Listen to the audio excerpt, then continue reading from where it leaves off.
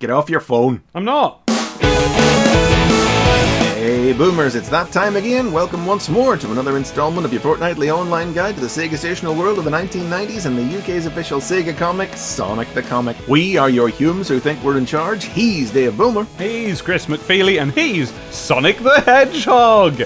Oh, and we're up early in the morning for this one, because I've got something to do at the normal time, so we may be a little bit off the ball today, we'll see. Yeah, we normally do a nice sort of Saturday afternoon recording, leisurely. We can go right from lunch right through to dinner sometimes, but the hours on the clock haven't even reached the double digits yet. So. You know the sign-off that's like, next time, but our actual sign-off is, so what are you having for your tea?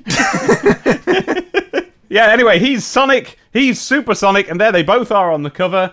It's Nigel Kitching, am I right? Oh, yes it is. And they are going at it. Ooh, I love it. Hey, wait, could this be our first Nigel Kitching Supersonic? I guess it must be, yeah. Yeah, because he does a blinder. He's covered in all spikes and curls and curves and it looks ever so gross. I've only just this second noticed that the big cover line, Shocks Away, is actually in reference to the new Sonic's World story and not the main strip. Yeah, not the subject of the cover.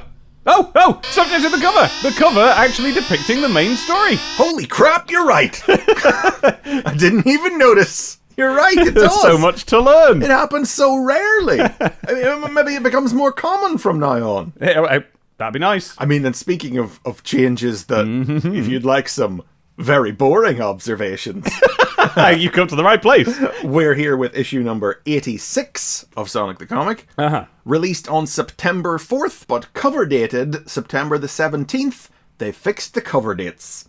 What? Continuing my observation of something only I care about, they have adjusted the cover dates. The off-sale date is now the day before the next issue, instead of still being in sync with the Saturday release date as it has been up till now. Oh, well done them. And that's what's the other boring cover observation you made? That is not all we've got for you today, listeners, in terms of boring cover observation. We were just wondering... So, the top bar along this one says, free Planet Craps sample pack. Yes. Like craps. Crap. Krapz, right. But like, Dave, it sounds like crap, you know? It sounds like a rude word, crap. It does. And that's not by the by. The logo for Planet Craps is made of poo. The word craps in the... Yes, it's a planet, and the planet is blowing a raspberry. It's just got a tongue sticking out the side of it. And it says planet in, like, etched on cool letters, and then craps in letters made of poo. They are made of poo. A bit like the Turtles logo is made of poo, but green poo. Oh, that's made of shells. I was never sure what it is, because I don't think it looks like shells. I was like, is that like turtle skin that's made of? I don't really know. Anyway, Craps though. Craps is made of actual poos. They've got little curls at the ends, everything. It's quite an amusing logo. You don't have these, I assume. I don't. No. So all we have is free gift missing, alert your newsagent now. And we were just wondering what's going on with the Drunken Sailor. You know, where's the tape? Because we couldn't find the usual evidence of tape on our covers until we turned it to the light. And we noticed there on the cover, around the sort of place you'd expect a free gift to be, bottom left, there are little wrinkles.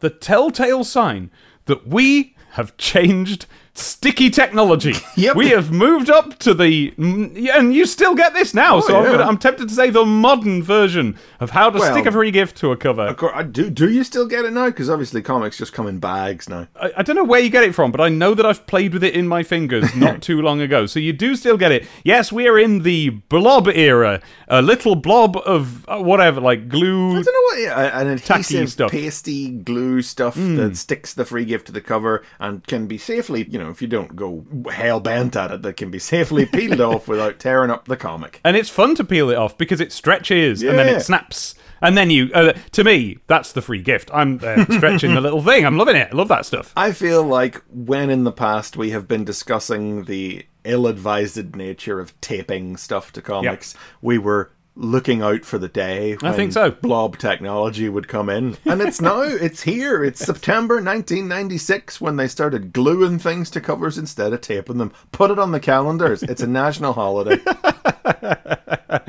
What an interesting intro this has been for you so far, listeners. But we are genuinely interested in these things. So you're just going to have to put up with it. Saturn Review, Slam and Jam, Soccer Zone, kicking artwork. Sports, what could possibly follow up that? What could be more exciting? It's a Crab Meat Badnik pinup and a Q-Zone Revisited Sonic 2. Plus Knuckles, Tails. That's much better. Yeah, a promise of something we might want. Control Zone. Hold on to your noses, says Megadroid. Could it be the humans who think they're in charge I smell? Oh dear. No, it's this issue's cover-mounted Planet Craps sample pack. They didn't tell us we were getting a free gift this issue. No warning. That can only mean they didn't know until the very last minute. Quite possibly. So Planet Craps were... No, you put too much emphasis on an S there. It's Craps. Oh, I beg your pardon. Of course, it does end in a Z. I beg. It was the 90s. Planet Crabs were part of our fascination with stink technology that was going on at the time. Genuine fascination. Yeah. Can't pretend we weren't into it. Scratch and sniff. This is a sample pack. It comes with 6 scratch and sniff stickers plus a playing card. Yes. But you could get them in shops, and the packs you got in shops came with scratch and sniff stickers, non-stinky playing cards apparently, but then also stinky cards. Okay, specials. A dice and a toxic scope, whatever that is. Oh, I don't know what that is. And it's just cards and stickers that smell of poo. Yeah, Megadroid says the complete set contains 100 character cards, plus a dice for playing up to 20 different games. You have been warned. And that makes it sound as if you get 1 card per pack and you're supposed to collect 100 of them, and the stickers are filler. You get 6 stickers, 4 playing cards, and 2 stink cards in every double pack, it says here. Double pack? That may be the standard form they take, double packs, I don't know. Well, then that's just a pack! We've looked them up on eBay, folks. Yes, they're very scarce there's not much information about these on the internet. Well, if they're double packs are how you get them, those are packs. I object. Quite possibly, but look at them, they are clearly doubled. Oh, what am I to look at? Ah, well, here, I'll send you. Oh, I see. Yes, okay. Well, what we're looking at... Yes, okay, that is doubled. I did see that picture on eBay, but I just thought that was an error or something. But no, you're probably right. They're like ordinary trading card packs, but 2 stuck top to bottom. Yeah, basically, they're what I imagine they look like in the factory before they're, sliced apart, and they haven't been sliced. But I've realised now that the double pack actually shows us what a toxic scope is. Does it? It's one of the old Transformers translucent red text spec readers. Oh, on the built packet into the itself. packet. Oh, okay.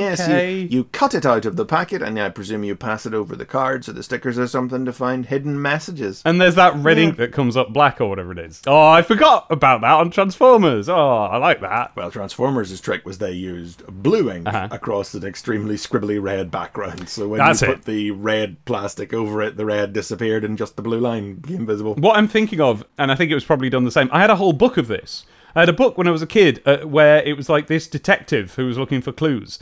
And you got a big magnifying glass with the red stuff in, and you looked for clues on the page. Oh, it's dead good. I'll have to find out what that was. Good, yeah. If you had that, write in, boomers. Tell me what it was. Belay that order. I know what it is. It is called Inspector Smart Gets the Message, and it's by Richard Fowler, who turns out to have done loads of books from my childhood, most of them with interesting little gimmicks, like the Ted and Dolly books and The Amazing Journey of Spaceship H-20. So, shout out to Richard Fowler, get in touch. And Toxic is spelt Toxik, because it's gotta be cool. Yeah, it's funny, isn't it, right? Because, X in the 90s was the cool letter. I know, but that's actually a letter. Unless it was supposed to be there, in which case you've got to improvise if you've already got an X in the word toxic, yeah. So presumably, these double packs are the standard form in which they came in, and Megadroid says they're 99p. For the days. No, mind you, 99p back then would have been quite pricey for a pack of stickers. Maybe, I don't know. So the double pack size would make sense at that price then. Double pack size, they've got gimmicks, you get quite a lot of things in them. Yeah, it makes sense to me that they'd be that price. I think £1 is quite pricey for a pack of stickers today, to be honest. I still don't think, even with inflation and the Tories and that they've put the price of stickers up to £1 yet. Well, perhaps they noticed that nobody bought Planet Craps. Clearly, as far as the internet is concerned. As Megadroid tells us here that almost all the stories in the comic reach a conclusion this issue, bar one, I was thinking about how, like, I tried so many times to get into 2000 AD after this, to carry on, but something was always on part whatever, and everything else was, you know, a returning ongoing series. I could never quite just tell what was going on. So, next issue could have been a jumping on point, but for that one story, Future Shock. And then, of course, I realised why 2000 AD and STC do that. It's so that there's no jumping off point. Yeah, as what has happened to me whenever when Exactly. they mistakenly allowed one to happen. Yeah, as Chris proved, give the kids an off-ramp, they will take it. Yeah, that's how it works, you know. Describing the rest of the contents of the issue, he says, and another Badnik pinup. Those Humes have caved in to more of your demands. Are people actually asking for these things? Off it. I don't know. They seem like such space filler. We have heard from a couple of people who did like them for various reasons, but write in, but were you, like, clamouring for more? Were you like, oh no, we haven't had a Badnik pinup in a while? I guess if you liked them for whatever reason, Yeah. I'd understand why you'd ask for more, because the nature of Badniks is such that there are a lot of them. You know all their names, at least all the Sonic ones. Everybody knew all the Sonic ones' names. Yeah. So you knew if you were missing some. Yes, And kids do like a complete set. yeah, if you're collecting them. It's just that they're so big. Where are you collecting them? On your wall? You filled it. I don't know. Well, Maybe people had larger walls than you or I. maybe, yeah. After Dash Boomers, I'm off for a trip to Sega World. But the only snag is, I have to go along with the Humes who think they're in charge. Oh well, I'll just have to switch off my smellometer. Interesting to see them shilling Sega World. They don't miss a chance to mention it, obviously. No, even though, you know, it doesn't really benefit them, does it? No, but you know, maybe there's an expectation, an obligation. You know what they should have sold at Sega World? Back issues of STC. Sonic the Comic, yeah. Underneath the Mega Droid bit, we've got Sticker Round. Did you get it? Sticker Round for STC 87. Free gift, get stuck in with next issue's set of Fab stickers featuring classic poses of Sonic as shown, and it's the cover of issue 1. Tails and Knuckles. It's the perfect excuse to be daringly decorative, so prepare to stick 'em up. I like that classic poses. It's like we're reusing some stock art kids. And next, Knights news. Ooh! Calling all Saturn owners. Get ready to put those 32-bit machines through a tough workout with Knights, Sega's breathtaking new adventure game guaranteed to keep you well awake. Haha, good nights and sleeping awake. You get it. Hey. Watch out for the full report next issue. Yes, I believe that they kind of go all in on Knights for a bit. Oh. Yeah, they do like posters and stuff about Knights, because it's Sonic Team. And Oh, everything. cool. And I think it's the very fact there wasn't a Knights strip can only have been because a decision had been made in the offices that there would not be any more strips based on other Sega games. Yeah. Because if they were still doing them as a matter of course, there's no way they wouldn't have. They go so all in on it. Some of the artists we've got. Nigel Dobbins' Knights. Ooh. Casanova's Knights. You know, there's so many... We were robbed, actually. Elson could do a lovely Knights as well. Of course he could. Of course he could. Like, that goes without saying. Well, yeah, I mean, it'd be lovely because it'd be lovely, but I mean, he would be well suited to Knights, Yeah. is what I mean to say. I've never played Knights in my life. I have no idea what kind of game it even is. Still to this day, Still really. to this day, I've never owned a Saturn, Dave. No, fair enough. I understand that, yeah. No, it's just been on Steam for that long, you know. I thought you might have had a little poke. I legitimately do not even know what kind of game it is. I guess I'll find out next issue. Find out next issue. I won't tell you, yeah. I don't know about calling Knights an adventure game. That's a kind of game. That's Monkey Island. I don't know. I cannot refute it. Oh, yeah. yeah. See? Yeah, no, we'll argue the point next issue.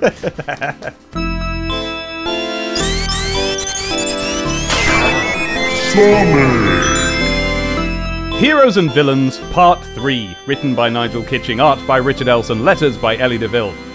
The Chaotix crew arrive to join the fight against Supersonic and Lord Sidewinder's gang, which is brought to an end when the Omniviewer captures Supersonic within himself and uses his powers to freeze time, immobilizing himself and the Hellish Hedgehog.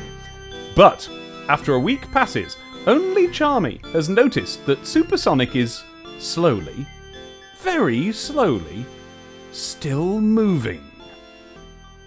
It's a big fight. Yep. It's a big fight with a good end.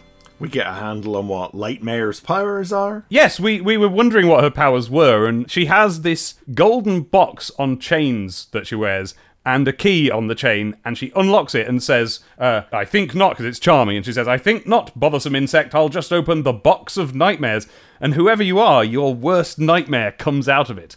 Wicked. Love it. And in Charmy's case, it's a big tin of insect spray.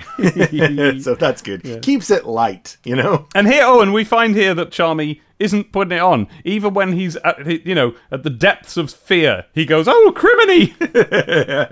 Oh, no, I never believed once in my life Charmy was ever putting it on. Well, he might be doing an Amy Rose, you know? He might be like, oh, they hate it when I do this. A diddly-dee, diddly-doobie-doo. Charmy, no, too oblivious to put in. I don't think Charmy has ever had an insincere thought in his life. SBO takes on Biohazard. We see Biohazard spewing toxic waste out of his mouth. You know, he's not just that he's a belching chimney robot man, he bulks toxic waste as well.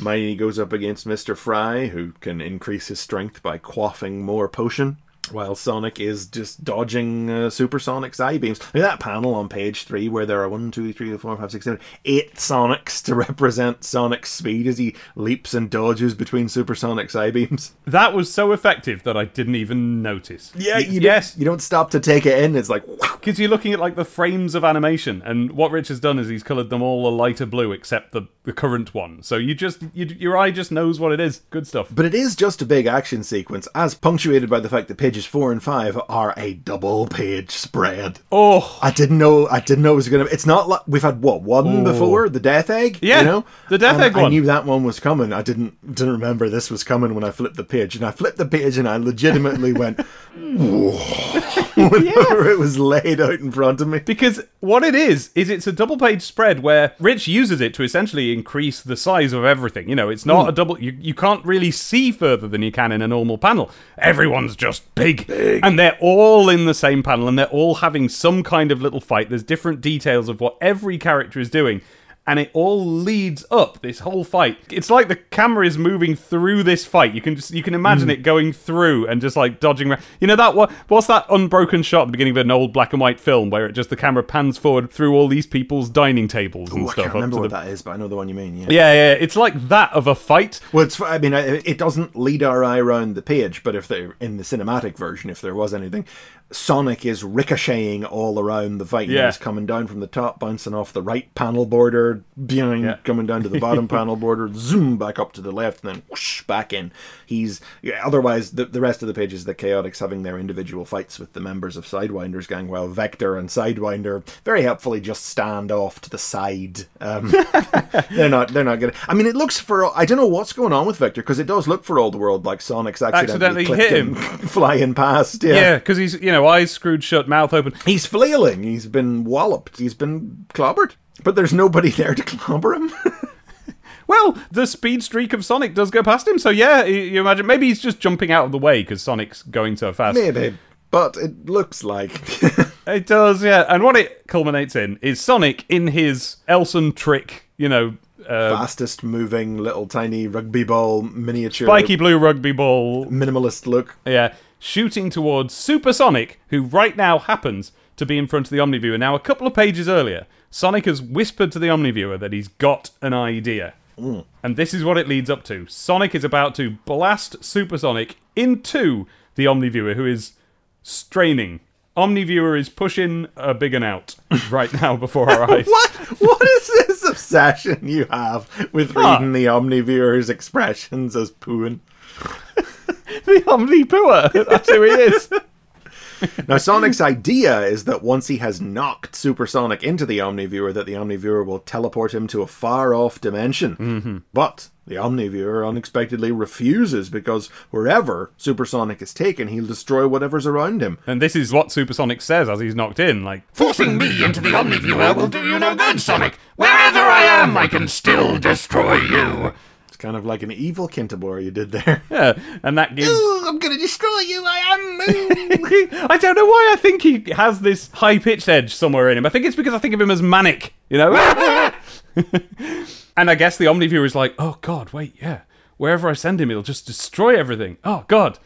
So he doesn't. He just pauses himself, and therefore time inside himself. Brilliant. Because, of course, we know Omniviewer has the power to control time. He's taken Sonic forward in time 6 months all those years ago, and he took him back to the origin story not so long ago in Return of Chaotix. So he freezes time with only the tip. So, Supersonic's flying through the Omniviewer's void towards the screen to burst back out. And Omni freezes time just as the tip of his finger points out through the screen. It makes you think, doesn't it? Like, imagine if, there's a space voyage and we invent stasis, and people go into stasis, but someone has their finger pointing out of the field. When they come out of stasis, they're going to have this old finger. Old finger, right? Yeah, okay, I'm glad we were both thinking it. Old finger. On your hand. yeah. That could be the next line of Goldfinger. On his hand. Well, it's true too. And then Lord Sidewinder and his gang just escaped off panel. The fight just stopped and they escaped. Like, there's a little bit of it's a little too tidy just at the very end here, where it's like, well, they escaped, and it was like, were they trying to escape? I mean, they seemed quite determined to fight you 30 seconds ago, and they've just escaped. And then on the last page, it's later back at the secret headquarters of the Chaotix crew. How'd you get there? The Omniviewer. Well, that's the thing, is that this story doesn't actually lay out the true significance of what has happened here. Now, Sonic does stress that the Omniviewer has turned himself into the perfect prison, a prison that traps him every bit as much as it does Supersonic. We all owe him a great deal. Now, it's not spelled out here. It will be in future issues. Probably the very next issue. Checked it. But without the Omniviewer, that means Sonic is now trapped in the Special Zone. Yeah. And that's what shapes the direction of the comic running up to issue 100 now. But without the Omniviewer to transport them, how'd they get back to their headquarters? They probably got an Uber. They are outlaws. There you go. They hotwired an Uber. Yeah, exactly. But because they are in the Special Zone, you can imagine there's a way. They had to take the long way. Yeah. Whatever that is. It's not, it's not a plot hole or anything. It's just a little bit. You do be like... But we both bumped into it when we were reading this, didn't we? We were like, Yeah. It does say it's a secret headquarters, so they had to do it themselves. There's no way they got a train or anything. Well, maybe it's not the same. Maybe the other one is just their headquarters. Maybe that's and their this public is their one. secret And this is And of course, the whole thing wraps up with Charmy, hands on hips, looking up at the Omniviewer going, I don't understand any of this. And then it's epilogue a week later, and it's still Charmy stood in front of the Omniviewer looking confused, trying to figure out exactly what has happened. He noticed Supersonic's hands have moved ever so slightly, ever so slowly, so the tip of a second finger has started to emerge through the screen, and he's like, I better tell Vector. No. He'll only shout at me again. It probably doesn't matter anyway. Oh well. Dilly-doop. I think that's a great little teaser. Yeah. Epilogue. Clearly something is extremely wrong, but nobody's going to find out in time. Because Charmy chose not to tell anyone. It's great. I love it. It's the perfect implementation of this dipshit version of Charmy that they've chosen to go with in the comic, For all we've talked before about the slightly indistinct personalities of the Chaotix, bar Charmy, mighty SBO Vectors, like they're all a bit serious and a bit fighty, Yeah. Charmy's the one that they've found ground to mine with. We've got the bees and the hive and everything, and how he saved everybody by doing something ridiculous, turning the Fundamental Four into a pot, and here it's like, yep, I spotted this, but it's grand. I don't know what this doing. It doesn't matter. It's all right. Don't worry about it. It's good. I love it. And also, we found out here why it's Espio the Chameleon, Vector the Crocodile, Mighty the Armadillo, and Charmy B. No, That's because he's Charmy the dipshit. I really like this. This is cool. Like, Supersonic is scary, and the guys have a big fight, and there's a double-page spread. This feels to me like over the course of the last few weeks, you've basically made me realize that you, and therefore presumably some other people, don't think of this as that big of a deal story, but to me it was huge. Well, no, I mean, the idea behind it, yes. It's a big change to it's not fully on display here yet. It will be in the coming issues, It's a big change to the status quo of the comic. that doesn't necessarily make the content of what follows good. True, but of course at the time, having not read that yet, we didn't know that yet. So Yes. I'm just reading epic supersonic stuff. And this thing, and of course, look, you know, and Patreon subscribers know the way I thought about Sonic stories. So to have this cool use of time travel, it's a Doctor Who story where he shoves someone in the TARDIS and locks the door, and now he hasn't got a TARDIS. Cool! Yeah, basically, yeah, that's a good way of putting it, yeah. That's a cool new twist on what the Omniviewer can do, and what the Omniviewer can do is travel in time and space, so that's already really cool. Yeah. I'm into it. I also like how the story acknowledges that Supersonic is separated from Sonic, is not an end game for the character. They realize this is a big deal to separate the two characters, but he can't just stay that way, So immediately after they do this story where they meet for the first time, they bench the character. He can't just be running around, he's something you can, like Supersonic has been treated all the way up to their separating, he's something you can only pull out at certain times for special impact. Yes, he can't just be the villain now. Yeah. He can't just be... Because the thing is, in STC, we've got Robotnik is the villain, and all the other villains are very much secondary. When we have a Metamorphia or whatever, you're not going like, oh no. Brutus came close, but even there, it was like, well, he's not the main villain. Well, he was all tied up in Robotnik. Yeah, exactly, But Supersonic is not tied to Robotnik and has the potential to be a threat level, on a par with Robotnik. He's such a... Or higher, Or higher, yeah. So it's really cool. And also there's this line in it where Supersonic... I can't find it now, but there's a line in this episode where Supersonic is like, as long as you're alive, there's always the threat I might end up merging back into you again, so I'm gonna kill you. That's good. That's really cool. And it makes... Yeah, it keeps this dynamic of what Supersonic is now is a new thing, a really big threat. Yeah, what if he did merge back with Sonic... And Supersonic was the one who remained. You never know. There's so many potential stories with this guy. Very, very exciting. And when the Hulk and Bruce Banner get separated, obviously the end game of the story is that they'll be put back together again. Yes. Yeah. That's how these things work. But how we will get there, well, STC does not take the path to doing that you would think. Also, before we wrap up this strip, I really must point it out again, as we pointed out last issue, is that, no, this three-parter, it turned out, did not have anything to say about the nature of heroism and villainy and make any kind of statement on the nature of superhero stories. That was a bit of background colour for part one that it didn't even go out of its way to clearly state its thesis about. and the rest of it's just been some cool fights. Well... That's what superheroes are, isn't it? Some cool fights. What thesis is there beyond that? Maybe that's the thesis. Well, yes, that was the thesis, if you dug down into it, that did seem to be what the first part was saying, that long underwear characters beating up on each other in these juvenile little playground fights didn't actually do anything to defeat the real enemy, institutional fascism.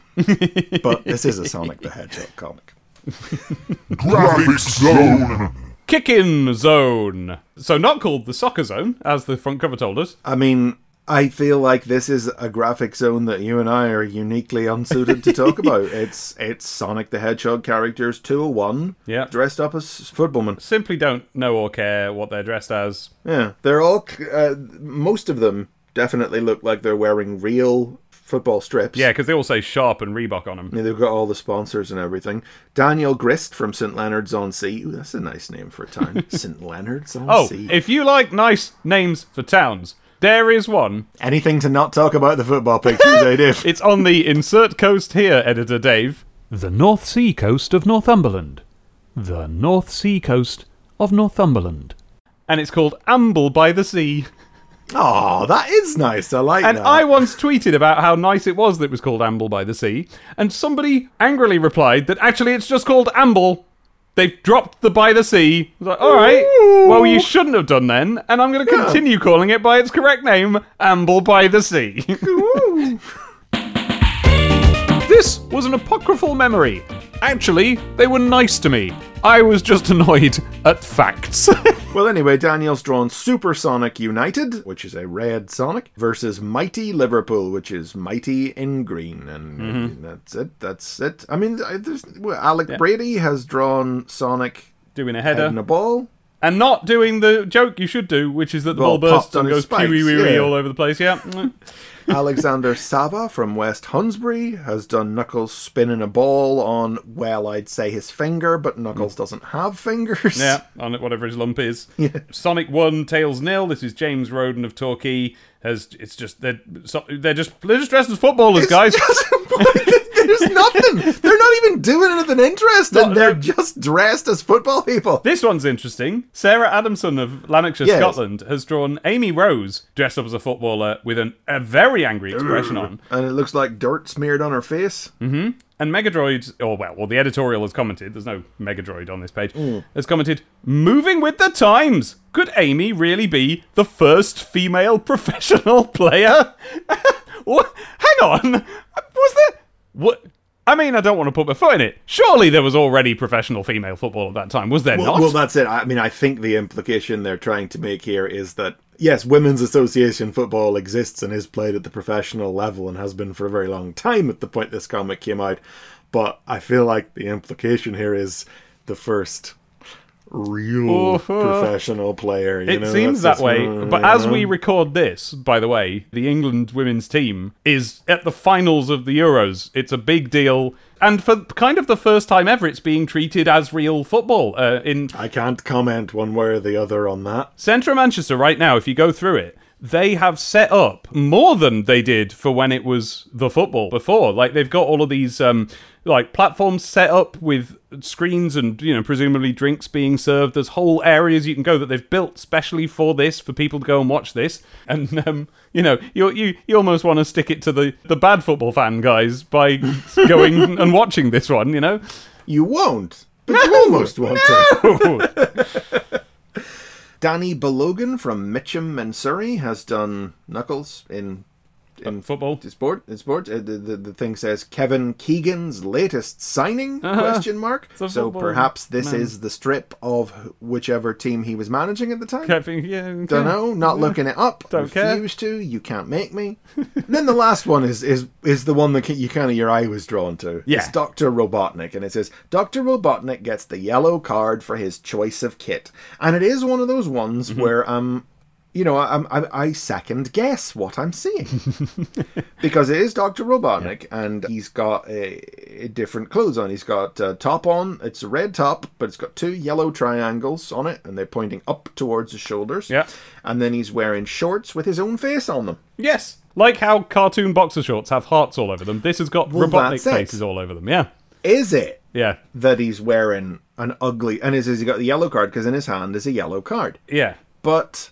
they scribbled black all over Jess Padkin's drawing. Exactly! So now I don't know how to trust anything anymore. Yes, there's only 2 things making this a football picture. He's holding a yellow card. Which is just sort of floating by his hand. Yep.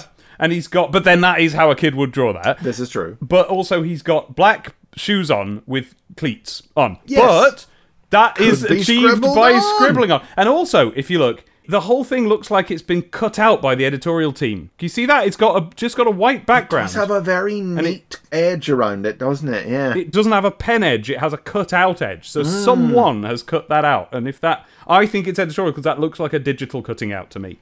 I mean, I think there's as much chance that this is Robotnik in a football strip as there is that this is Robotnik caught in his underwear. Yep.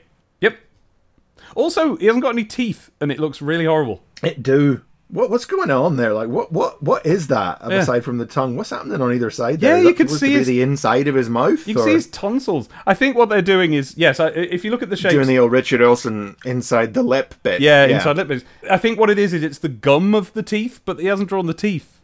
Very strange. It is the most illustrative example yet, since the bombshell news we broke a few issues ago, of how we can now no longer trust the evidence of our eyes. We just can't trust him anymore. How many of these? Maybe they've... How many have we not noticed before? We've always been making observations about how this looks like it's been cropped to suggest that, or this has been moved to do that. Yeah, there's just no telling. How long have you been lying to us, Sonic the Comic? Knuckles. Village of the Damned, Part 3, written by Nigel Kitching, art by Nigel Dobbin, letters by Ella Fell. Realising that the village elder, Mesmer, has the townspeople under a hypnotic trance, Knuckles busts out of the sacrificial pyre they've trapped him in and snatches Mesmer's staff, breaking the spell.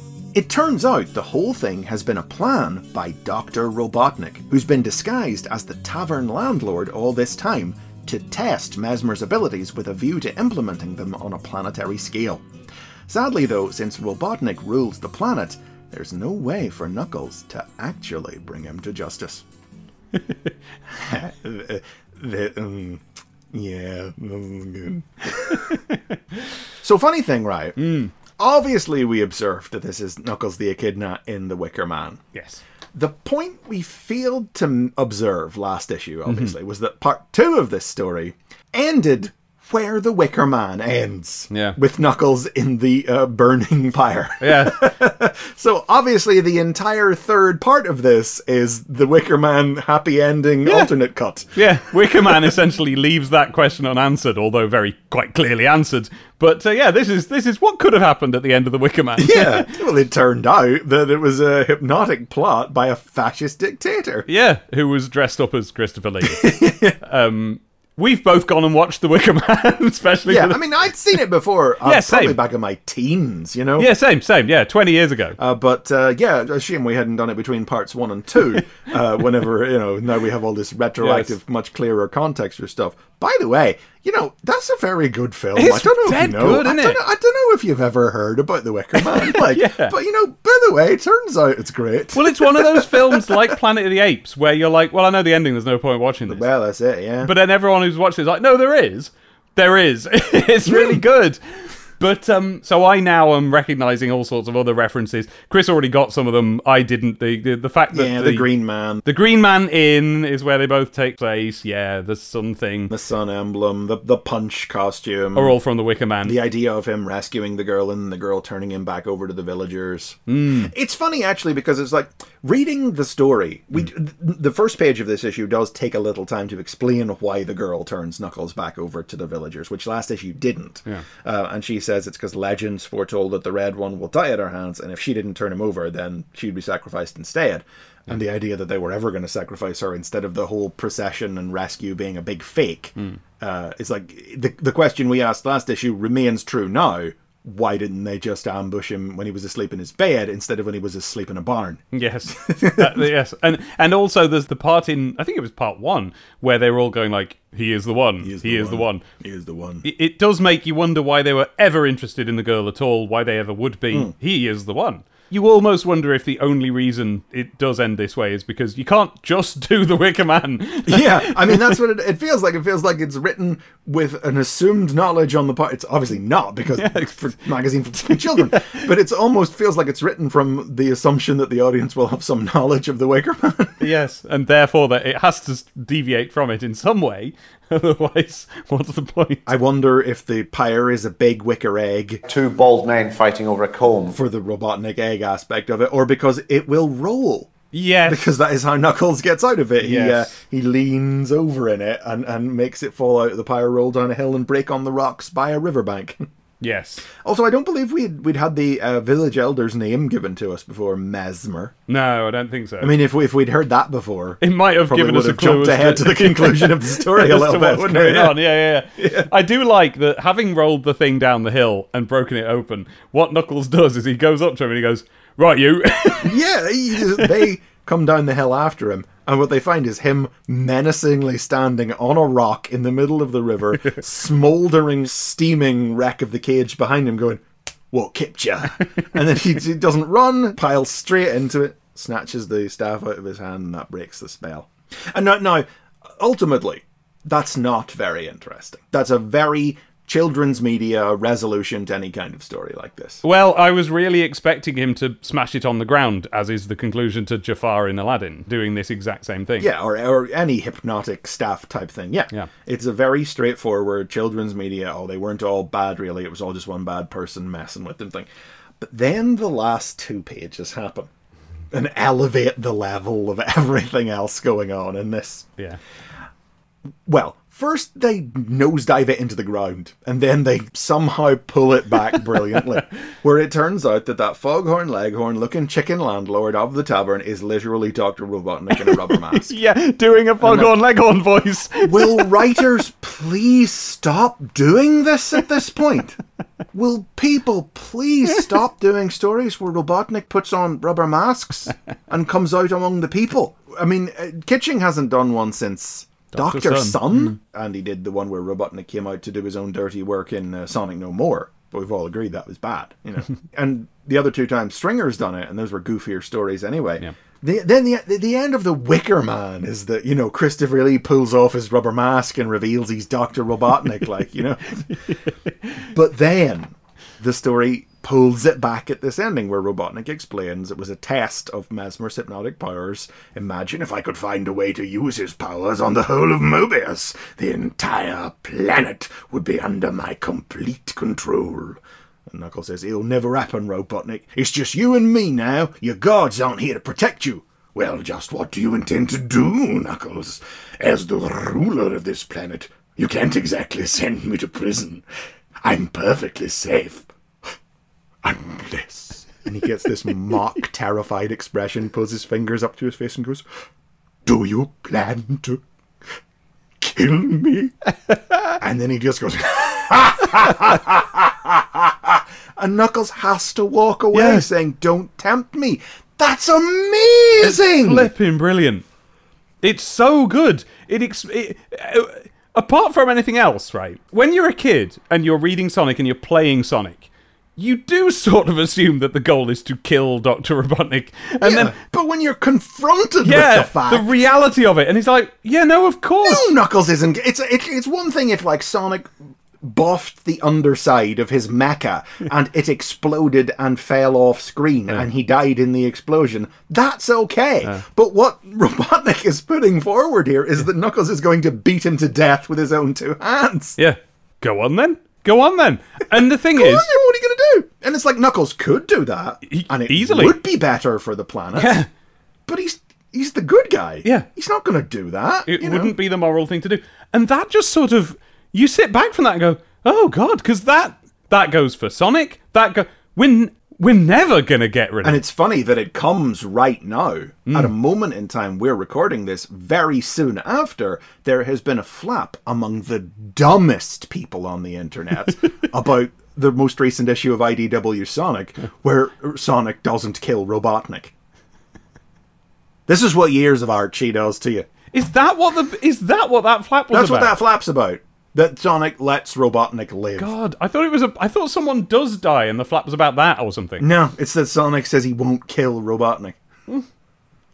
Sonic hopes Robotnik can be convinced to give it up one day. Sonic the Hedgehog cannot and will not ever kill Dr. Robotnik because that would be to kill a man. Yeah. And there's a certain way you can, as I said, I've just described it there. If he dies in an explosion of his own machine that Sonic breaks, he did get away with that. Robotnik that's a Disney death, you know? Yeah. But it's like, even remember when Sonic knocked the mecha off the edge of the floating island at the end of the Sonic 3 and Knuckles storyline, you know, when he watched it fall and he was like, I didn't mean to. Yeah. You know, it's like even he caught himself. He didn't plan. Of course he's not going to do it. But it's great that it comes at the end. This bit comes at the end of a story where obviously the conceit has been that Robotnik is trying to get them to kill Knuckles. And it's like, do you plan to kill me in this dark forest with a funeral pyre still smouldering? You wouldn't kill a man, would you? Yeah. Like I would, the implication is. Yeah. And it sets up this idea that, if we're taking Robotnik down, we need to start thinking differently about what that means. It's not about spin attacking. It's not about getting him. It's about... You gotta break his power base. Yeah. Like, the people don't want him as their leader. Yeah. You have to break his ability to enforce his will. Yeah. And that is something the comic is going to examine soon. Yeah. It's great. It's brilliant timing. It's brilliant storytelling. It's thrilling. That one panel, do you plan to kill me with the mock terror, the fingers brought quivering up to his face, mocking Knuckles with 6 simple words, like. And then he just cackles with that great Dobbin sneering, cackling, big toothy face. It's like saying, yeah, no matter what, I will always win. I am Dr. Robotnik, and you are the good guys, so I will win. And in that moment, it suddenly manages to recontextualize a very dumb thing where Robotnik was dressed as a giant chicken a page earlier, where it's like, yeah, he can do this, because what are you going to do? He can do anything he wants. Yeah. It didn't work in Sonic No More because it was crap. Well, apart from it being crap, 6 issues earlier, Sonic had just shown he was perfectly willing and capable to lock Robotnik in his basement. Of course, they didn't have a base at the time, but that was, well... Still. Well, they did because Sonic No More was shown out of sequence, and they did still have the base in Sonic No More. You know, where Sonic said just to get out of here at the end. It's like, no, but Knuckles, what's Knuckles going to do? Like, tie him up and drag him and a chest of documents back to the floating island? No, he can't do anything, you know? Oh, he should have done that. And, like, as the series goes on, Knuckles is just dragging more and more stuff. Oh, come on. Every issue, something else, yeah. No, a very unexpected... You know, I was reading this and I was like, well, how's he going to get out of this? Because I've realised in between issues that The Wicker Man is over now. So I was like, oh, Hypnotic, well, that's a pretty standard kids cartoon, not judging it too harshly. What the frick, it's Robotnik in this guy? And then this last page slam jammed. Just like, ooh, you just snuck that one in, didn't you? Ooh, you and your ideas. Ooh, next issue, The Good, the Bad, and the Echidna. We can just do that in our heads now. We don't have to read it. Maybe we have to watch The Good, the Bad, and the Ugly for I've never seen that. I haven't actually seen that ever. No, I'm not big on westerns. There we go, same. So it does perhaps feel like this Knuckles travels home story arc might be descending into genre parody as it goes on. We've done The Wicker Man. We'll see. Now, maybe it's just a western in general, and it's not, because this was very specifically The Wicker Man. Yeah. But who knows? Is The Good, the Bad, and the Echidna a genuine pastiche or takeoff of The Good, the Bad, and the Ugly? And what other genres will Knuckles get involved in as he continues his way home? Just some advert! Just a page of adverts! B, our greatest hit. It is an ad for Skittles. Yes. Well, no, it's one of those ad compo type dealies. Yeah. Where the ad is an illustration of 5 people with fruits for heads. Yes. The 5 delicious fruit flavours found in every bag of Skittles. There's an orange person, a strawberry person, a blackcurrant person, a lime person, and a lemon person. And they're all dressed up kind of Blues Brother-y, mobsters-y, sunglasses, suits. Fedoras, and there's a lady one there too. Yes. She's the strawberry. It could make you famous. Can you be a big hit like Ollie Orange? No, they don't name any of the other characters. Did we Google this? Have we Googled this? Yes, we have Googled it. This is a preview of their ad campaign that starts on TV next year, according to YouTube. Oh, really? But it's a bit either sanitized here for a kid's comic or hasn't been fully developed into what it'll be yet. The idea is that these are full-on mobsters armed with comically gigantic machine guns. And in the advert, their bodies are real people. Their heads and weapons are CG. Yes. And it's that very bouncy, springy sort of CG we had at the time.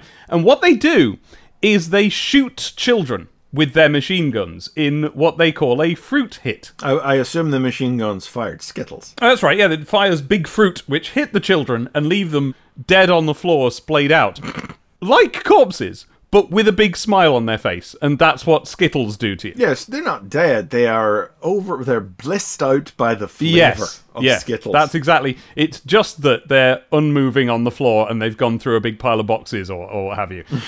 But yes, it's a bit further than I expect a Skittles advert to go with the imagery of shooting children dead, is what I'm saying.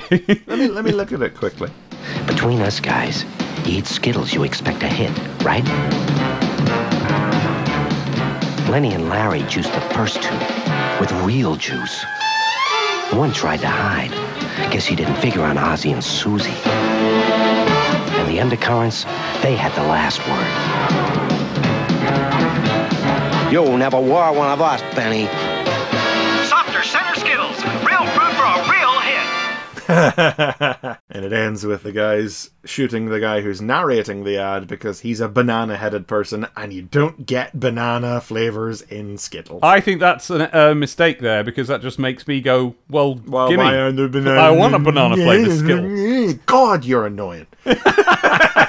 Are Skittles even different actual flavours, though? Yeah, there Are they? individual fruit flavors. God, cut that bit, because that really sounded like I was properly having a go at you there. You and I know we're only messing, but sometimes I worry about how this comes across in the audio. Like that bit where I was having a go at your song lyrics from the Diary Zone. I'm worried about how that's going to sound in audio format. I'll see how it comes out in the edit, and I'll... Yeah. But this is before they've done that. There's going to be an ad campaign. Yeah, because YouTube dates the ad to 1997 anyway. This implies that there's going to be an ad campaign, and you can be part of it. Yes, you could star in our next ad in this magazine. Send us a series. Now this is some you who I'll make a collage. It is. Unpaid spec work, this is. Never do that. Never enter these. Send Exposure. us a series of 4 drawings or photos showing you with your packet of Skittles, which tell the exciting story of what happens when you eat them. So they want you to make a 4-panel comic. Yeah. The 6 funniest and most original entries will be chosen to appear in this magazine. 6? That's loads. And I don't know if it happens. No, I've no memory of this happening. Because, I mean, this isn't an STC bespoke ad. It just says, this magazine, And it says, if you look down in the stipulations, winning entries will be featured in a selection of children's magazines. So the result may not ever be printed in the pages of STC. Yeah. We'll have to keep watching and see. I'll tell you what else it says. All entries must be received by the 30th of September. This comic's dated the 17th. And even if you go by when it comes out, it's not long to get this thing done, is it? Oh wow, yeah, they've been that's about just shy of a month. This came out the 4th, so that's not too bad, but that's quite a short date, yeah. The 6 winners and 1,000 runners-up will also get a Skittles camera. Oh my god, there's too many cameras in the world at this stage. Do you think that the industry has seen digital cameras coming and they're just trying to offload all of their stock?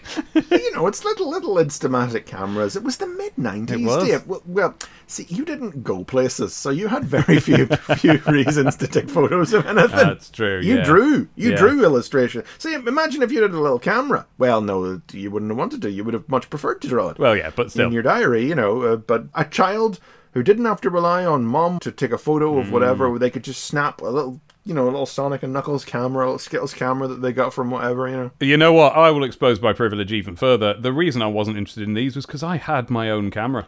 Get a load of this guy. Yeah. But still didn't use it very often. I took it. I always took it with me on holiday and school trips. Didn't get used. I mean, that's the thing, it was the developing part that was... the nuisance, It's like kids today, and I'm sorry, but kids today don't understand how good they have it with a high-def camera in their pocket at all times. We had to rely on winning cameras out of spec work competitions and magazines. You had to put together a photo comic of you eating Skittles and then falling over or whatever. What can you even do? Well, that's it. I don't know. It'd be some old... I would imagine the number of entries they received where a person's head exploded in the 5 rainbow colours must have been uncountable. Hopefully not in photograph form. Well, I imagine there's kids blowing up their heads especially for this. They could have drawn it on there. Yeah, well, do you know what? I tell you what. Oh, I know what they got a lot of. They got a lot of a kid holding up a purple, say, Skittle, eating it, and then the last picture, they've got purple face paint on. Yep. A lot of that. There's a lot of that action, yeah. So we'll see if any of these ever see print. Yeah. Real fruit for a real hit, it says across the bottom, which is the slogan from the ad we've just seen. So YouTube may well have the date wrong. Could have been running earlier. Or this could be, as you say, this could be like a build-up to it. Well, we're towards the end of 96 now, and, that's the closing date, not when they say they're going to print the advert. So maybe this started on the dot of 97. I haven't had a Skittle in ages. Treat yourself. Pin up. It's a drawing of a crab meat. Tales. Trooper Trouble Part 2. Written by Lou Stringer, art by Carl Flint, colours by Gina Hart, and letters by Tom Frame. The captive Tails and Clive are loaded aboard a transport aircraft bound with electric manacles, but Clive is able to put his engineering skills to work and soon cuts power, not just to the manacles, but to the entire ship. Tails flies them to safety as the ship falls out of the sky, and they return to the Wood Village zone, where Tails improves Clive's reputation among the townsfolk by telling them how he took out a whole ship of badniks. Do you remember how recently you were talking about how the first half of the comic is going to be the good, awesome action stuff, and then the back half's going to be all fluff? Mm-hmm. That. And I thought, based on the fact that this was a two-parter, that there might be something more to it than Tails gets in a fight and wins, and it ends with Lou Stringer making a Beano-level pun. Not. You understand that I have a problem with Beano-level puns. No. But, I would hope for more. This is the sort of story where covering it on a podcast is like covering a Beano story. That's on a it, podcast. I feel like it's another one where 7 pages could have been done in one. 5 pages had to be split across 2 parts. It's got some good dialogue I like on page 1. Tails, he's confident that he can break out of this, and he says, I'll find a way out, Clive. I'm always being captured. Yeah, I mean, that's good, yeah. Clive says, doesn't exactly inspire me with confidence, Tails. Where'd you get that screwdriver from? Tails asks when Clive pulls a screwdriver out of nowhere. I'm never without one. I'm into science and technology, remember? Yeah, because people who are into science and technology are known for just carrying screwdrivers around. Also, he's in his boxers. Yeah. Where did he get the screwdriver from? Well, yeah. We shan't examine that. Yeah, let's not. I do like the bit where there's Clive working on this panel, and he's trying to get it done, and a trooper comes in and goes like, what's going on here? And Tails does such a good little, everything's normal smile at him. That actually is really good. I didn't even really notice it. He's not saying anything. He's just like, it's fine. As the panel falls off the wall. And then after that, Carl Flint gets to play. Yeah. You have 2 pages of Carl. Normally, Carl Flint is doing fairly, ordinary comics. He's drawing the panels of the people doing the things. But now, so what happens at this point? This is the point at which they discover that the ship is starting to fall. So first, Carl tilts a panel and has it tilt across the page to show, and it makes it feel way more natural as they all topple over. Yeah. And behind that is this image of the ship falling out of the sky. But all you need to do is show some sky and a little ship falling. So he's able to fit that in. And there's a lot of tumbling around and, the camera spinning around. And then you turn the page and Carl gives us what isn't quite a full page picture. It is actually still a page of panels. But they're separated from each other mostly by lines that are naturally occurring. Yeah, clouds. Motion lines. One panel is split by the motion line of Tails flying along, and it really gives you this wide open sense of falling through the sky. It's good. Well, it's like, it's a sort of one panel and not one panel, because the background, the blue sky, the clouds, the grass below, that looks like it's just one big vista shot of the sky and the ground, and that we're watching Tails and Clive as they tumble down through it in various steps. Yeah. And it's just, there's a cloud here or a motion line there to divide their movements as they fall down through the tiers of the page. Yeah. I didn't know Carl could do this stuff. He's quite straightforward most of the time. Yeah. I remember. Do you remember that very nice cave he drew in the the one where they went underground with Tantrum? But yeah, he works at about one level, and then every once in a while something like that pops up, and you're like, oh, hey, look at that. I mean, compared to previous page where we're seeing everything flip upside down and everything, we've got a panel of 2 Badnik troopers at the command console of the ship as it falls from the sky. They're almost fully upside down. And have you noticed the bacon sarnie and the cup of coffee and the salt shaker that are just spiraling around in the foreground and background? Yeah. What on earth is that in the bottom right hand corner? A balloon with a smiley face on it? A balloon with a smiley face on it, apparently. Yeah, why? I don't know. Okay. It feels like maybe he looked around the office. Yes. Yeah, because it's not inflated, or rather it's maybe deflating now, and it's just that one of the robots had a balloon. Oh my god! What? I just noticed. Look at the dead center left of the panel. Oh, what, this guy leaning in? Just that one tiny little guy peeping around the door with a big sad head on him. Really big, sad, grumpy face on him, like whichever one of Zig and Zag it is that has the hinged mouth. Yeah, he's got such a big... Oh dear, I look at didn't him. notice it back there. Oh, that's cute. I wouldn't want STC to always look like Carl Flint's art, I'm not going to sit here and, proclaim him one of the great Sonic artists of our time. But he was key to the visual identity of the comic, having done so many covers. But every once in a while, he really comes out and surprises me with something that will make me giggle like that or whatever. Well, this is the thing. I'm glad he was able to have these two good pages because, yes, the rest of the time he's really struggling to draw what a donkey's mouth does to make expressions. That looks very odd and gooey. Yeah. A lot of the time. And so it's nice. And remember last time we got these two little dog characters? George and Mildred. They're nice. That's the sort of thing he's good at. But it turns out he's good at this.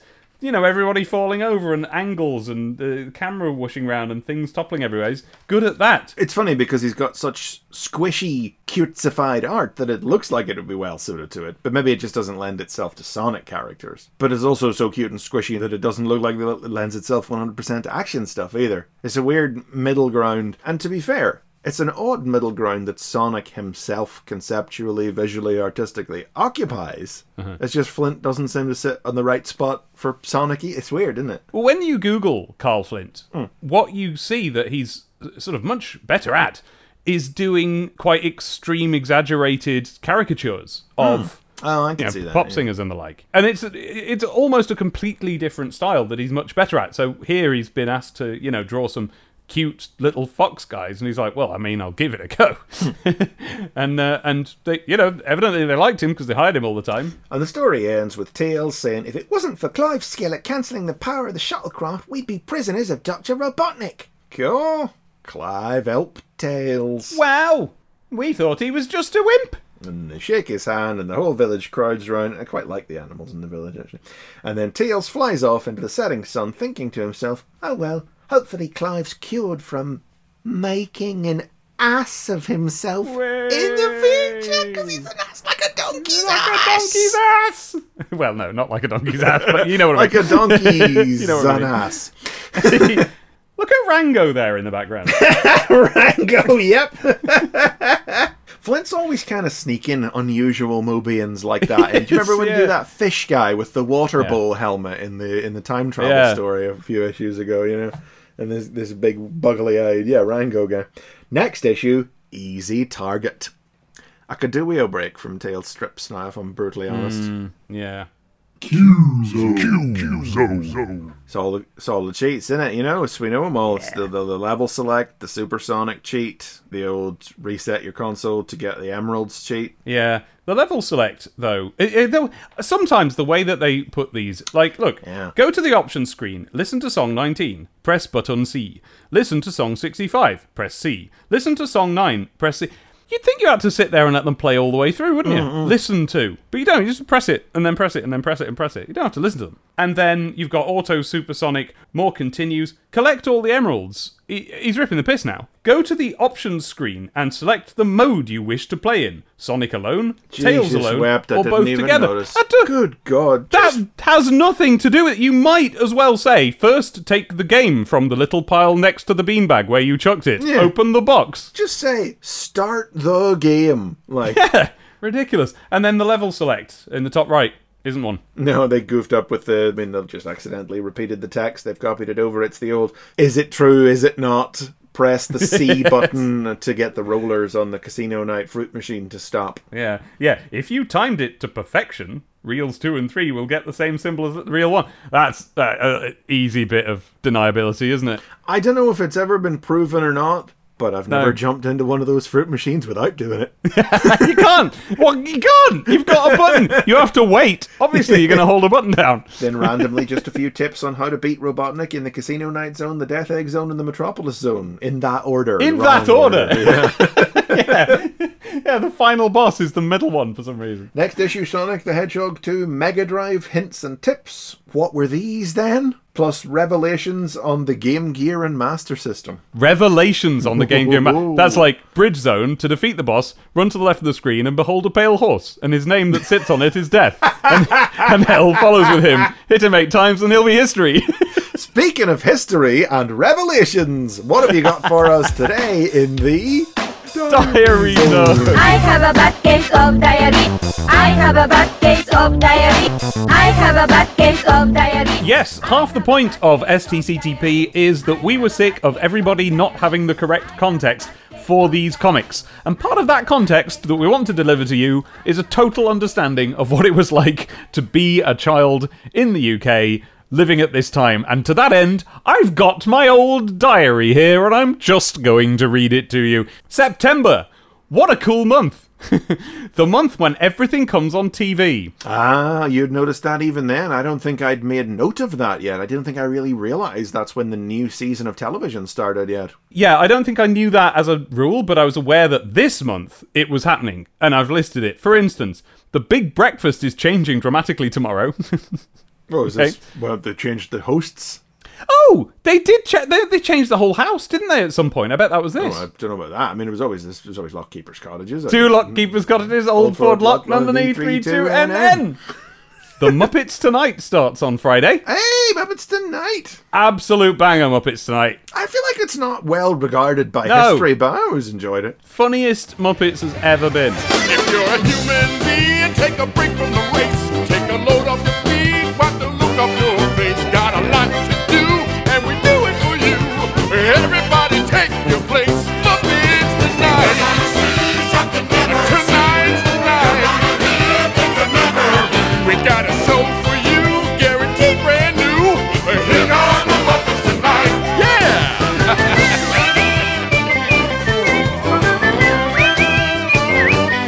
We got a show for you, guaranteed brand new. Here come the Muppets.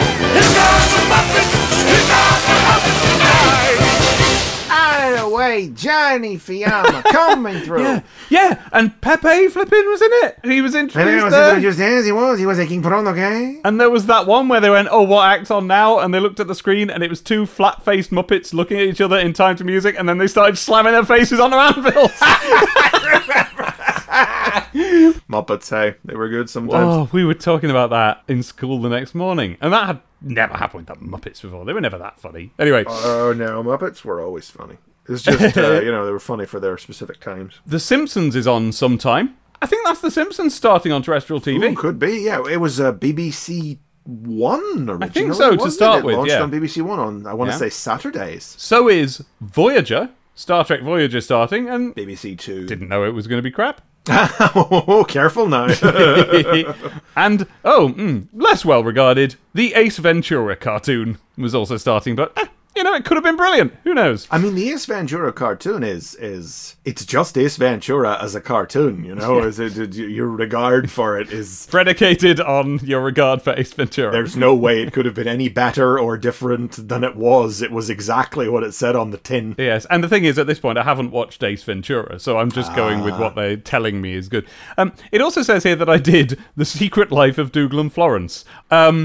I found that. I can splice it in here. It's what you may be imagining it is. I have taken a load of episodes of The Magic Roundabout, and I've spliced together the bits that sound like they're doing sex with each other. I was going to make a joke, but it turns out I don't have to. You dirty, dirty boy. Bad boy, dirty boy. In your bed. I'll tell you what, I'll stand up for one thing. This does end on an actual punchline.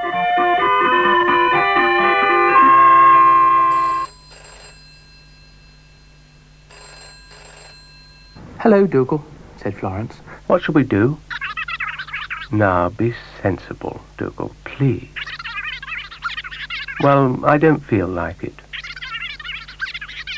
Well, that's a fine attitude, I must say. What is it? Said Florence. Oh, said Florence. Is that all? I thought it was something serious. Well, said Florence, all right. Florence greeted Dougal, who seemed to be in need of a little care and attention. You seem very pleased to see me, said Florence. Oh, I am, said Dougal. Show me your droopy heliotropes, she said. All may not be lost. What's this sudden interest in those little feathered fiends, said Dougal. Oh, come on, Dougal. Only if you promise not to laugh, said Dougal. Well, this is it. It's absolutely lovely, said Florence. I just feel sick, that's all. Time for bed, I think, he said. Shall we go? And they went.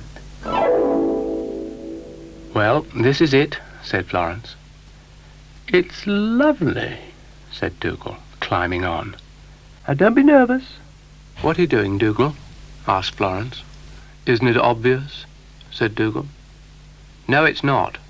Dougal did appear to be up to something unusual, to say the least. Clever, isn't it? Very, said Florence. Dougal tried to get the rest of his things in, without much success, and Florence said she'd help if Dougal promised to keep calm. But I'll bet you wouldn't like to have a bent stalk, said Dougal. Nothing worse than a droopy heliotrope.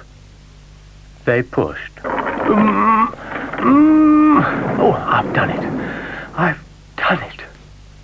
No, not quite, said Florence. So they pushed some more. The relief. All done, said Florence. Oh, I'm glad you've arrived, he said. And Florence agreed. Yes. Oh. Oh, Dougal. That was lovely, said Florence. Oh, I'm not really very skilled. You are, said Florence. I'm better at bird imitations, really. I hope we don't get into trouble over this, said Dougal. Give us a kiss. Later, said Mr. McHenry.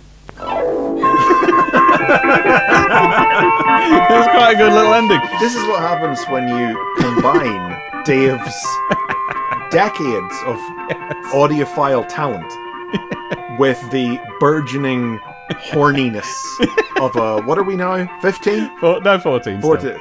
With the unrestrained horniness of a 14-year-old. I don't think I would describe myself as unrestrained horny, but... Are you sure? You edited characters from the Magic Roundabout together on an audio tape to sound like they were having sex. Are you sure you weren't horny at a level previously unexpressed? Previously unexpressed by me, but I think that's the definition of restrained horny, is when you're expressing the horniness through tapes of BBC children's media, you know. It's an unusual filter, I'll grant you that. Friday the 6th, which can be expressed as 6996, so I've pointed that out as a palindrome. Amusing. Yes. Muppets Tonight, British premiere. I say nothing more about it, but I know that I enjoyed it. But we now have some STC content, and it'll surprise you. Oh. It'll surprise you. Oh. It'll be this issue, right? Friday the 6th, that'll be 2 days after this issue came out. Well, my hypothesis that it'll surprise you has borne fruit. My copy of the Knuckles Knockout Special arrived. At last! We have a date! I don't think we have anything like that. Decided to try and win the 32X and Chaotix and the Knuckles Cuddly Toy and artwork. I've decided to try. We know I didn't succeed, whether I even bothered sending it off or not. You were still within the date. The closing date for that contest was the 27th of this month, September. So you were just within that boundary by just about a couple of weeks. Oh, probably what motivated you. Yes, you saw how tight the boundary was. Yes. Sprang into action like a coiled spring. Also decided to write Reflections book. Am I intending here to write a novelisation of that story where Knuckles had an evil mirror? I don't know, maybe, because that was the name of the story and in the special, and you right then and there. That's weird. Surely this diary is your reflection. Here's my evil mirror. Sunday the 8th, learned to draw Chaotix. Got back onto World 2 of Donkey Kong Land after wiping my save game on Mum's birthday of this year, and realised that the game rules, but not as much as Chaotix. Doesn't hold up anymore. No. Which I'm getting for Christmas, along with a 32X and Warhammer 40,000. Well, what a cascade of lies that is. Untruth after untruth after untruth. Friday the 13th. Not at all unlucky. Really lucky, in fact. I got a new zip drive for the Amiga. That's like a hard drive, only it takes 100 megabyte discs, which means I'll never run out of hard drive space again. You know what? I didn't. That's true. Notorious zip drives for breaking and going wrong, but never to me. Never to me. My zip drives and discs just lasted and they were all fine and it was all fine. And we never filled it. We never filled that first 100 megabytes because it was Amiga. That's 100 discs. What are you going to do? And the first thing I did with it was I managed to, and it says here, nick the Simon the Sorcerer title music and extend it. Yes, I did. I made it my own. I made it twice as long, and I was like, I always whistle along with Simon the Sorcerer, and I made up my own little counter melody, so I'm going to put it in. Oh, and while I'm here, I'll do this, and I'll have this other little movement here, and I'll do this, and I'll do that. It's no doubt playing. No doubt playing as we speak right now.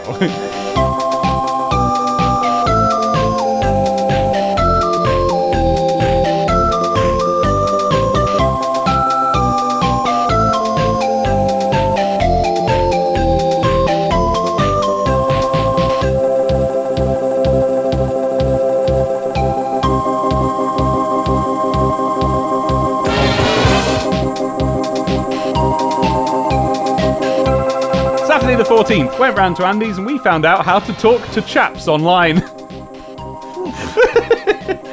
I mean, the freezing. But the important thing is we found out how to talk to people online. This cool guy called Satan showed us how to do actions. You type /me and then you type the action description. And also, he taught us how to download things to people's hard drives. So send files peer-to-peer. Yeah. And finally, Tuesday the 17th, really bad cold today, so I was off. So I started my Made of Pie mod. You'll find out. I'm made of pie. Pie? Pie. I'm made of pie. Pie? Pie. I'm made of pie. Pie? Pie. I'm made of pie. I'm made of pie. Pie? Pie. I'm made of pie. Pie? Pie. I'm made of pie. Pie? Pie. I'm made of pie. I'm made of pie. Pie. Pie. I'm made of pie. Pie. Pie. I'm made of pie. Pie. Pie. I'm made of pie. I'm made of pie. Pie. Pie. I'm made of pie. Pie. Pie. I'm made of pie. Pie. Pie. I'm made of pie. Pie. Pie. I'm made of pie. And I started the script for Knuckles Crystal of Evil in my new A4 lined pad. So that, plausibly... Sounds like an updated, expanded, modified version of the Mirror story. Oh, it could be. Maybe I've spun off and I'm like, I'm not bothered about this mirror now, I'm doing Crystal of Evil. I don't know. Crystals, yeah. I don't know what that was, but there was a lined pad around this time that I took to school and lost and never got back. And I'm furious because it had what I thought at the time was a really good script for a comic that is part of the comic I'm drawing right now and I could really do with those notes. But no, it never resurfaced, despite definitely having my name on it, so someone, obviously a child, found it, went, her, and threw it in a bin. Rightly so. Refuse zone! Refuse What? Yeah. In the back? Yeah. In the back? Yeah. In the back here? Yes, it's the review. It's only one page. It's the left-hand page, and it's a sports. Yeah, I mean, that's secondary to the fact that they've bumped it to one page after the Q Zone. Normally there'd be an ad here, but weird. Strange. It doesn't deserve to be here at all. It's nice that we can get an issue that has a review zone and a graphic zone and a pin-up all together. Yeah. You know, that's nice, you know. If you like that sort of thing. We normally are only allowed 2 of those. You can only pick 2. Well, it's a review for Slam and Jam 96, which is actually called Slam and Jam 96 featuring Magic and Kareem. But David Gibbon, I can't tell if he's joking or if he doesn't know who either of those people are. Oh no, he's definitely serious. You remember he's done basketball game reviews before. We've talked about this weird American sport that they think they've decided people must like over here that we'd never actually heard of. So he is fully doing STCTP energy. Yes. But only about this sport. Yes, it seems that, you know. Some time ago, a machine called the Mega Drive had a basketball game released for it called NBA Jam.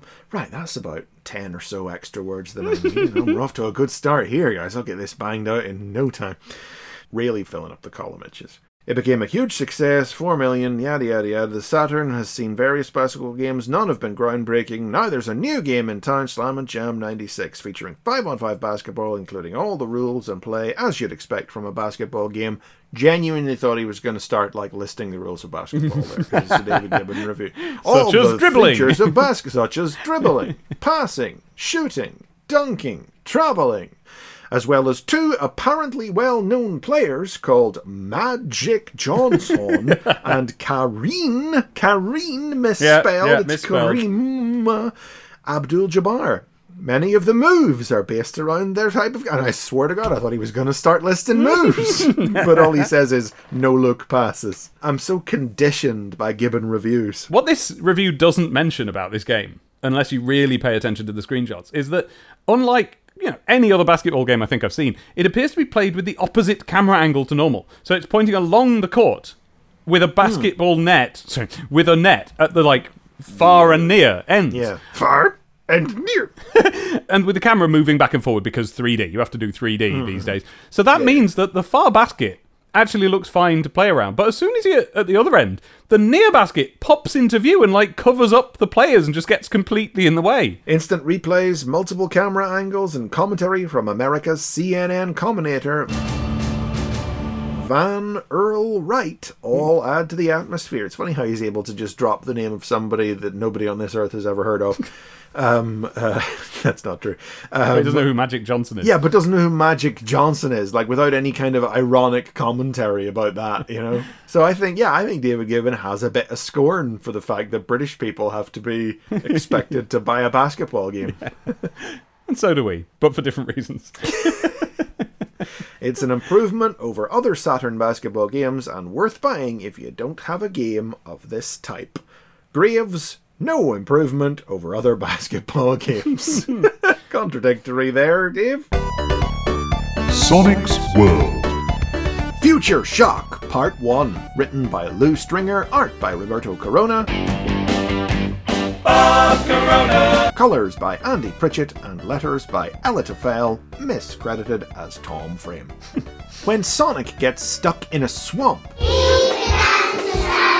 he's rescued by a very unexpected ally, an elderly, super speedy, blue hedgehog who claims to be Sonic from 50 years in the future, who's come back in time to avert a looming disaster. Of course, Sonic doesn't believe a word of it. But when cell samples from the two hedgehogs are compared, the results say that the older Sonic really is who he says he is. I now actively look forward to Roberto Corona comics and think he's really good. Now that someone else is colouring his work all the time in particular. It's great, I love this. Pritchett's colouring's doing a good job with this. You're very good at knowing when the letterists are miscredited, but I suppose we'll never know if a colourist is. Once in a while maybe. I feel like it's possible I've misidentified colourists in the past. Well, only because they will have, Yeah. If it's ever happened. I mean, have the artists ever been miscredited at all? Can't think of an example, but certainly wouldn't swear it hasn't happened. It's just that the letterers are miscredited all the time. Right, you'd have to believe that maybe it did happen sometimes with the colorists, but it's weird, yeah. So I'm very much of two minds about this strip, because, well, on the one hand, it's a Sonic's world that's literally just another Sonic story. Yep. We're a bit, we don't love it when they do that. Then on the other hand, time travel. Mm-hmm, yeah. Then back on the other hand, no, he's f***ing not. Yeah. That wouldn't be the cliffhanger unless no, he's not. I think this one goes for more than 2 parts, which is it is very much Stringer flexing his adventure story, soft sci-fi muscles again. Good. We like those muscles. Well, yes, and I'll give that a big thumbs up anytime. That's much more interesting than Tails does a Beano. Yeah. I particularly love how at the end of this, when Sonic's like, I don't believe a word of this, old Sonic says, come on, Sonic, we both know time travel is possible from that adventure with the Time Stone.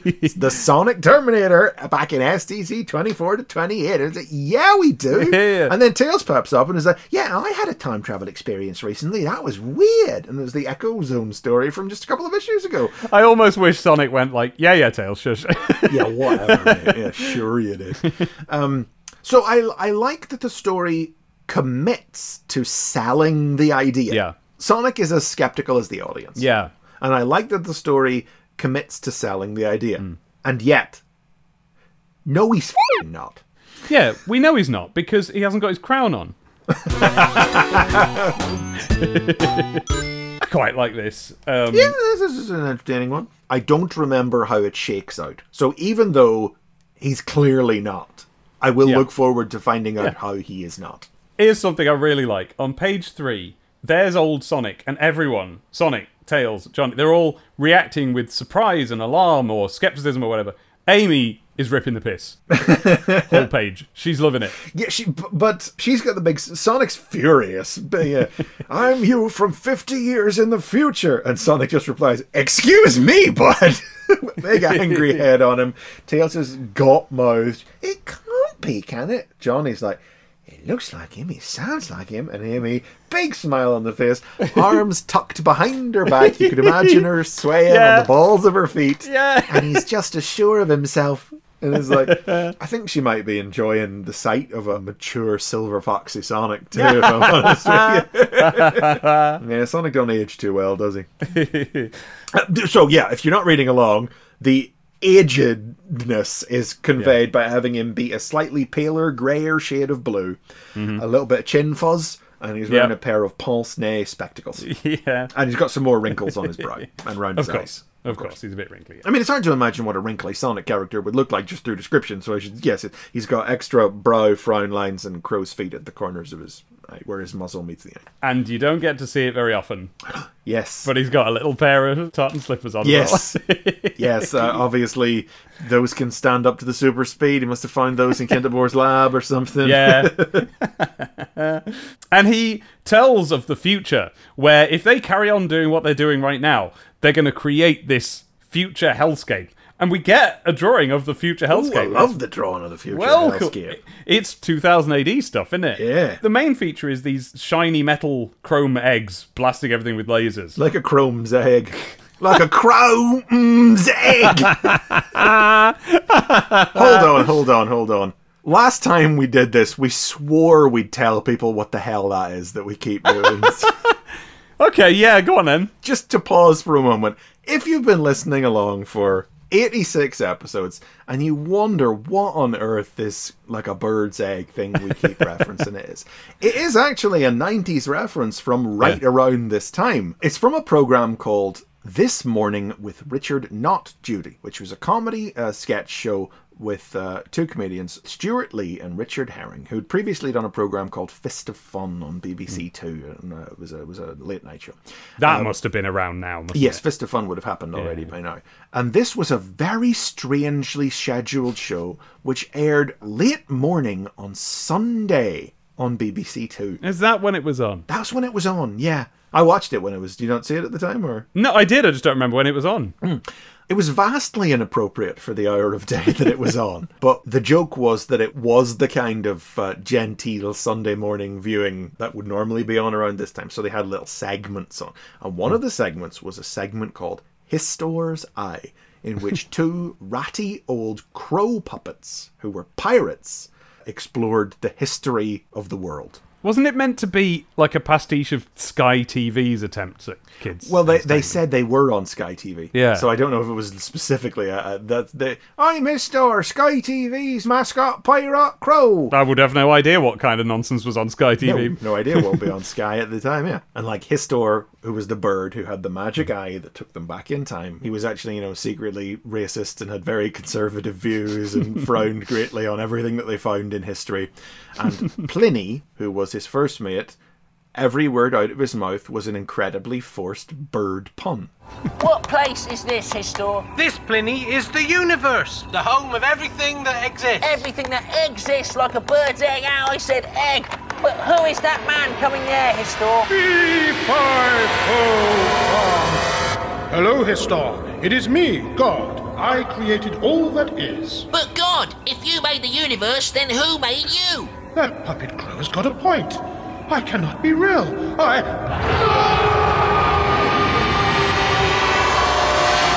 No, Pliny. Now look what you've done. You've killed God.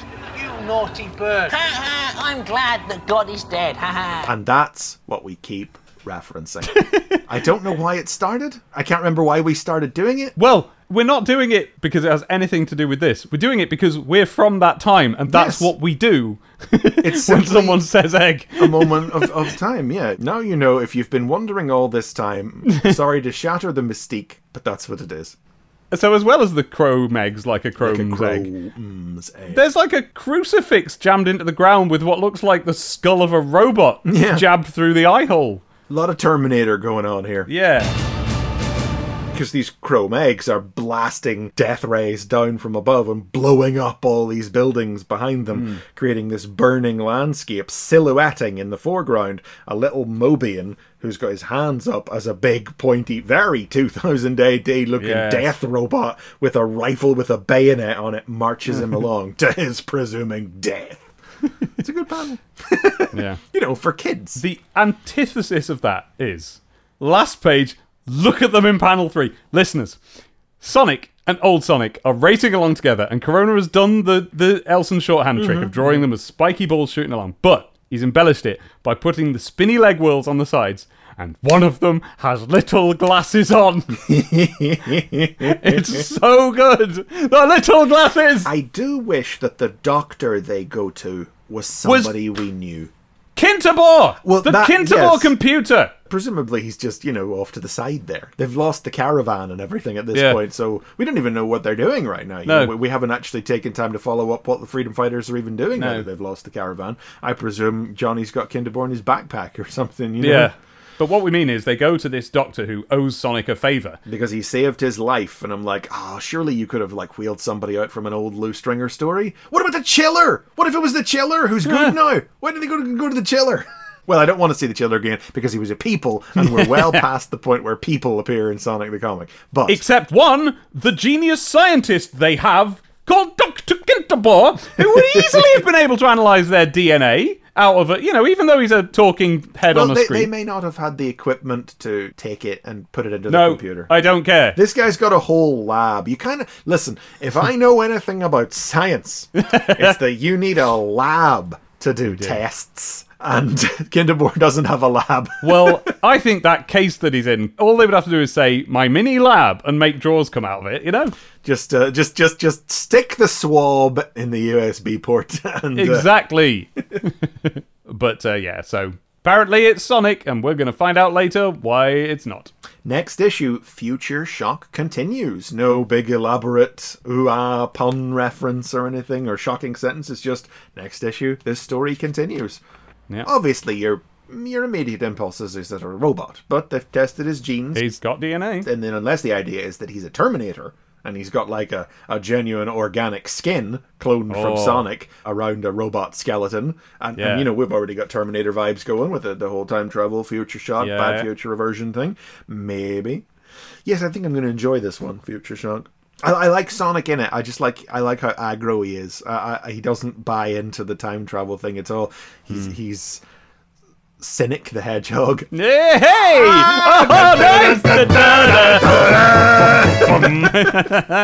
I just thought that up.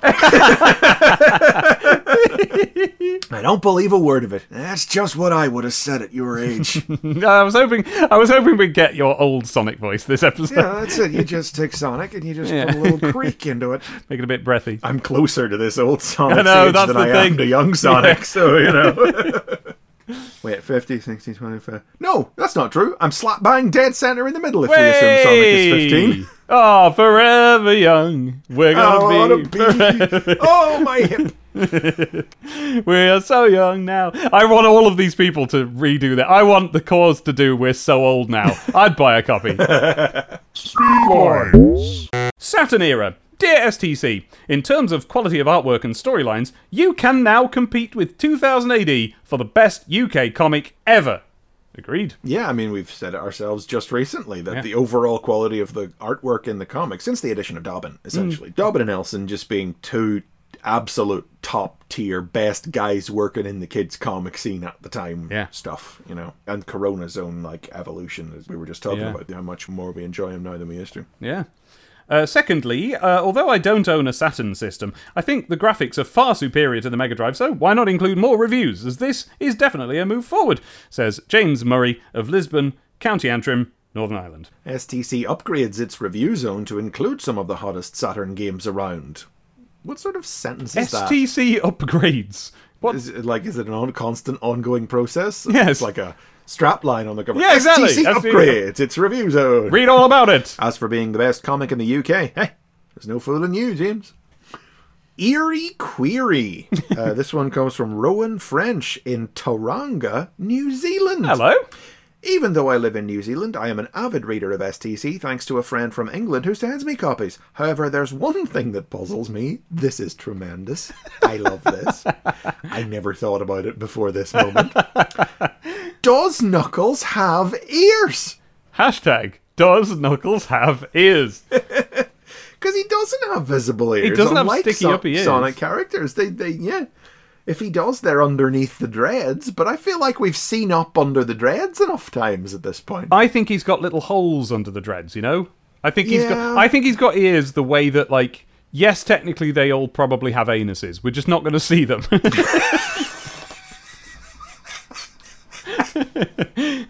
You're not wrong. Love Megadroid's reply to got a genuine bark of laughter out of me, which is strong evidence of just how dysfunctional I am as a human being. I tried to put your question to Knuckles, Rowan, but his reply was, pardon? Hey! I need to show you something.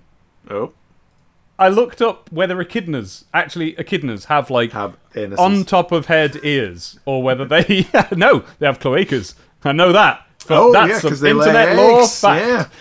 No, I was looking to see if they have visible ears. And they do. Look at the little ears. Here's a picture of an echidna. Look at his little spiky ears. Oh, that's tremendous. Look at him. Look at him, though. Like, in what way is that Knuckles? I know, yeah. In what way is that a Knuckles? Right. Do you want to do this one? How should I pronounce? I mean, that's the thing, isn't it? Overpriced over ear. You do it, Chris. Yes, I don't think Deborah Tate knows how era is pronounced. No. The Irish name for Ireland, because obviously it's overpriced over ear is what they think is. The letter is, Dear Megadroid, I think that us boomers who buy STC in Ireland are being ripped off. An issue of STC over here costs £1.55, which includes only 32 pages, as this works out at 4.84375 pence per page. I suggest that you either lower the cost or give us more pages from Kieran D, Ennis, County Clare, Republic of Ireland. Sonic and Knuckles Hogtag winner. Yeah, we're in the pre-Euro days, boys. Yes, pounds. That's not that they're paying £1.55 of the Queen's money. No, for as Megadroid says, it's a combination of the Irish punt, that's the Irish pound. I didn't know what that was. I thought he just meant, selling stuff in Ireland, like just selling stuff. Oh no, the punt was the Irish currency. Right. I didn't know that. I've never heard that before. Well, there you go. Value-added tax plus the cost of exporting the copies to Ireland, which add all the extra pennies to STC's price. There you are. 4.84375 pence. Go and jump up your own arse. And I'm guessing that wasn't the problem at your end. Yes, no, up here in the north we used the good Queen's English currency as a legal tender. We've got a couple of drawings here. James Cole of Chingford, Essex, has drawn, it's short fuse. The colours are slightly off. Or rather, he's coloured it in different colours than is on model. Yeah. And so the comment is, Cybernick's new paint job. That's an evil Cybernick, if I ever saw one. He's gone from being red to being green and purple. That's green and purple are the evil colours. They are. He might just not have had a red pen that was working. You never know. I mean, possibly, but that's an evil Cybernick, I've decided. Yeah.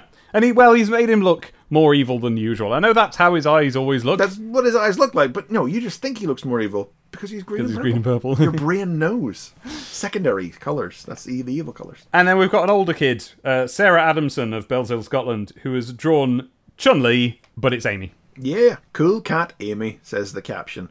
And it's, Amy dressed as Chun-Li. She's beaten up Cam from Cam and Bert. Yeah.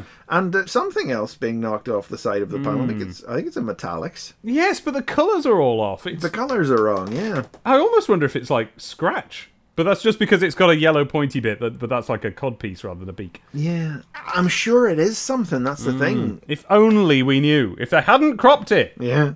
The limbs are spindly like a metallics. And they have the pointy fingers like a metallics. But the shoe reminds me of something. The shoe is long and pointy. It's not the round, ovular feet that Metallics has had. I suppose that's true, but it's got the hinge and little circle bit that I'm sure Metallics feet have. I think that's a Metallics. Yeah, you're right, it does. I think it's a Metallics. It's just that the body in the middle doesn't look like Metallics. And it doesn't look like a Metallics Does body, it have like a windy key coming out of the side of it even? Can't tell what that is. Could be a puff of smoke from being hit because it's a robot, you know? Nice drawing, though. Yeah, it's really good. This kid has presumably copied an actual pose and everything from Street Fighter, and has put Amy on it in a way. And we should say, of course, it's Amy's head on an otherwise muscular human body. You know, Yes. It's not a spindly Sonic character. You know, big meaty thighs.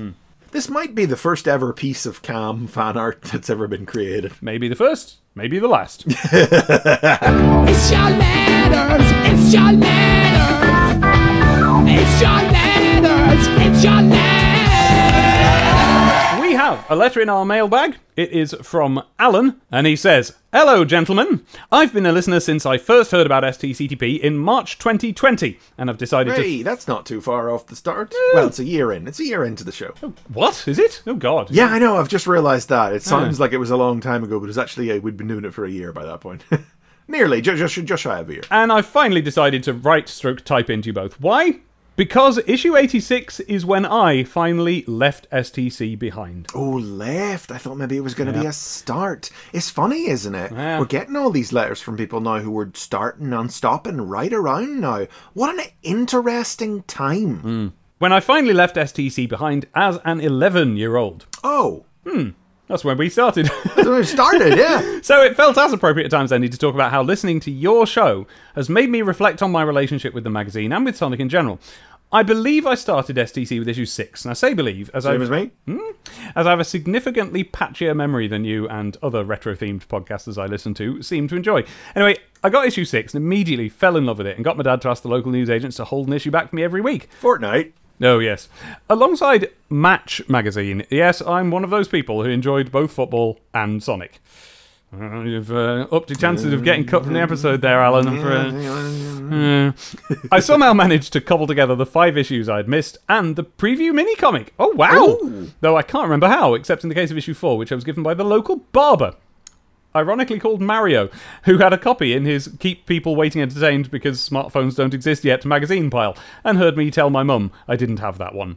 I was absolutely Sonic mad between 1993 and 7, I'm sure to the point of irritation of my parents, and listening to your podcast has made me realise how STC informed my love of these characters more than the actual games did. I think it's one of the reasons I left the series with Sonic Adventure on the Dreamcast/GameCube it was on the Dreamcast.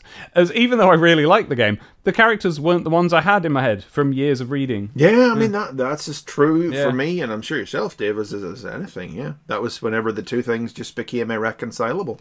You could always reconcile STC with the 16-bit games, but you couldn't do it with the adventure games. Even when playing the wonderful return to form that is Sonic Mania, I still instinctively call Metal Sonic Metallics. It'll never be anything else to me. And why do I need Rouge the Bat when Techno and Short Fuse aren't in the games? If the annoying Sonic cartoon can be co-opted as a Puyo Puyo reskin, why can't my Sonic characters?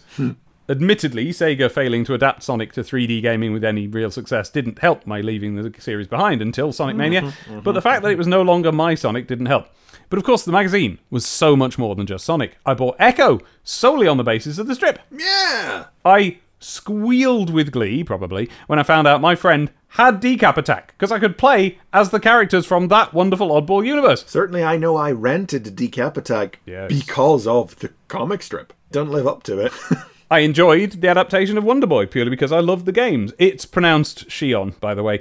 Oh, okay. Thank you. Shion is an actual given name in Japan, and the Japanese E sound is sometimes romanized as an I for reasons. Thank you. We never really quite figured that out, did we? I think I feel like we were calling him Shion at one point, but I don't remember which one. Yeah, it looks like it would be Shion, but I didn't realize that was an actual name. I know how the phonetics of Japanese E's and I's work, but I didn't realize it was a given name in Japan. Right.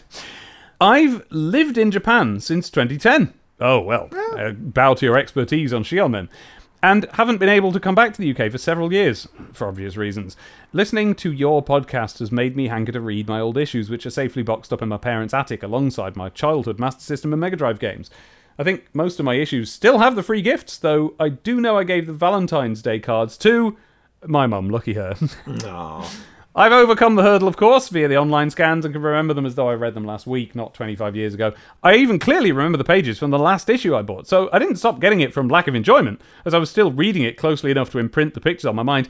However, I started getting CV&G as I wanted a magazine with games news. My head got turned by the PlayStation. Though I eventually got an N64, and Dad wasn't going to buy me 3 magazines, which is fair enough, really. Yeah. Of course, I will stay on and follow the episodes covering the issues I haven't read and see what I missed out on from late 1996 onwards. Thanks for your hard work. Being away from the UK for so long, as well as a disillusionment with the way the world is going, has made me even more nostalgic for mid-90s England than usual, and your podcast is a perfect way to wallow in the past before reality hits me with a cyber razor cut to the face.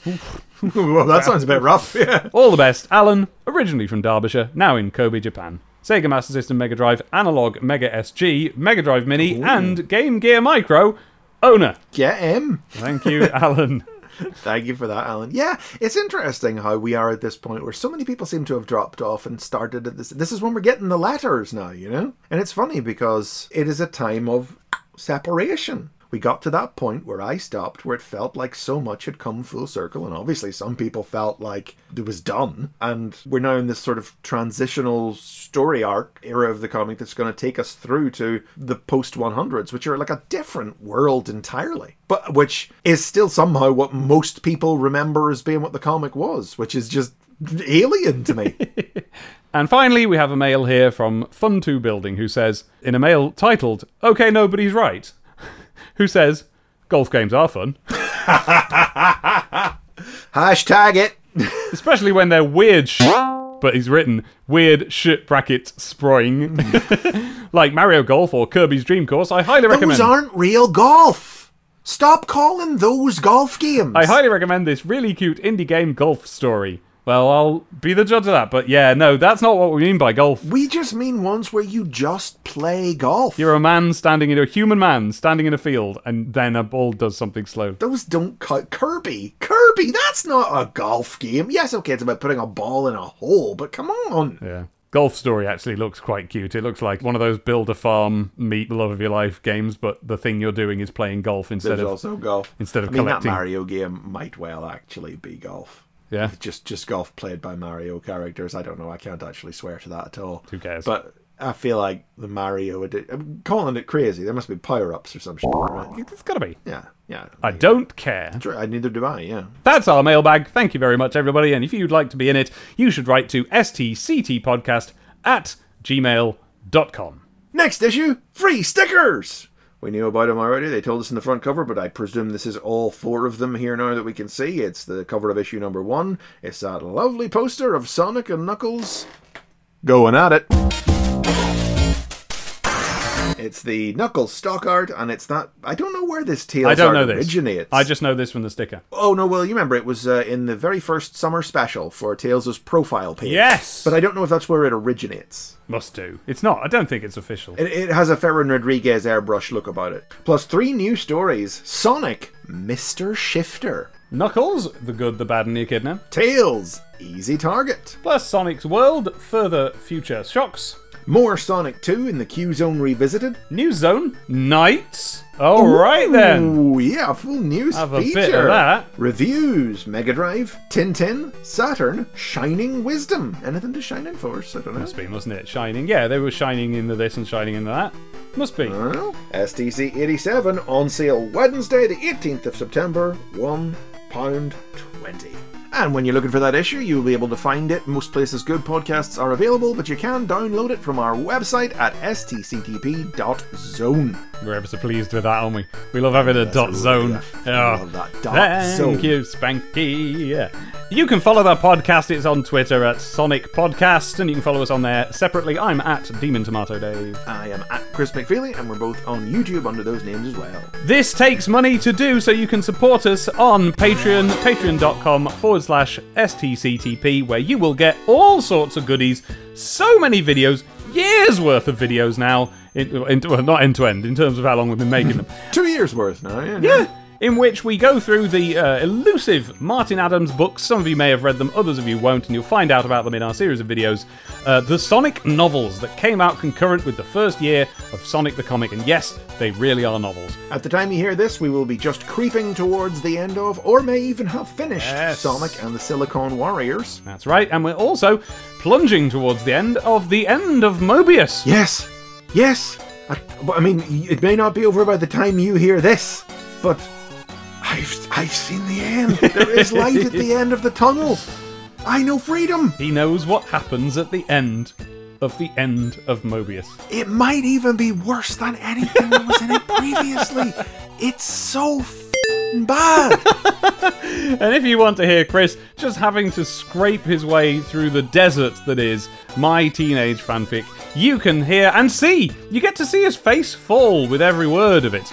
I think that the true experience will be seeing the absolute, very genuine, not comedic, not a bit, not put on joy that crosses my face when you drop the bomb on me that we're about to start the final part, because I didn't know. I saved it. He actually tears up.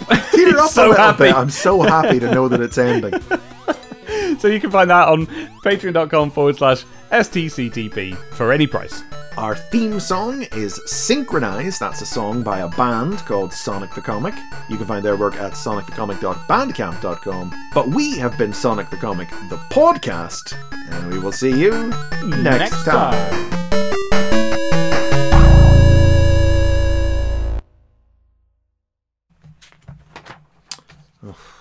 Sorry, I just flipped over to the center pages. I forgot what was in there for a second. Pin up. It's a drawing of a crab meat. Tails. Yep, that's it. Exactly what we're doing. Yep. Right, hang on. I'm having a loo break because I've had like 2 cups of coffee already this morning. See you in a minute. That's good stuff.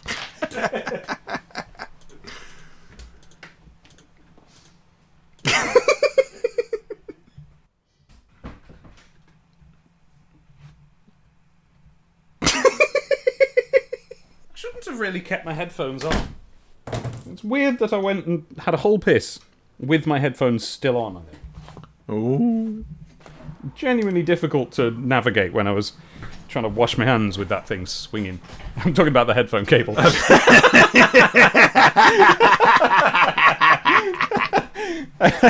That's some content. Put that after the credits.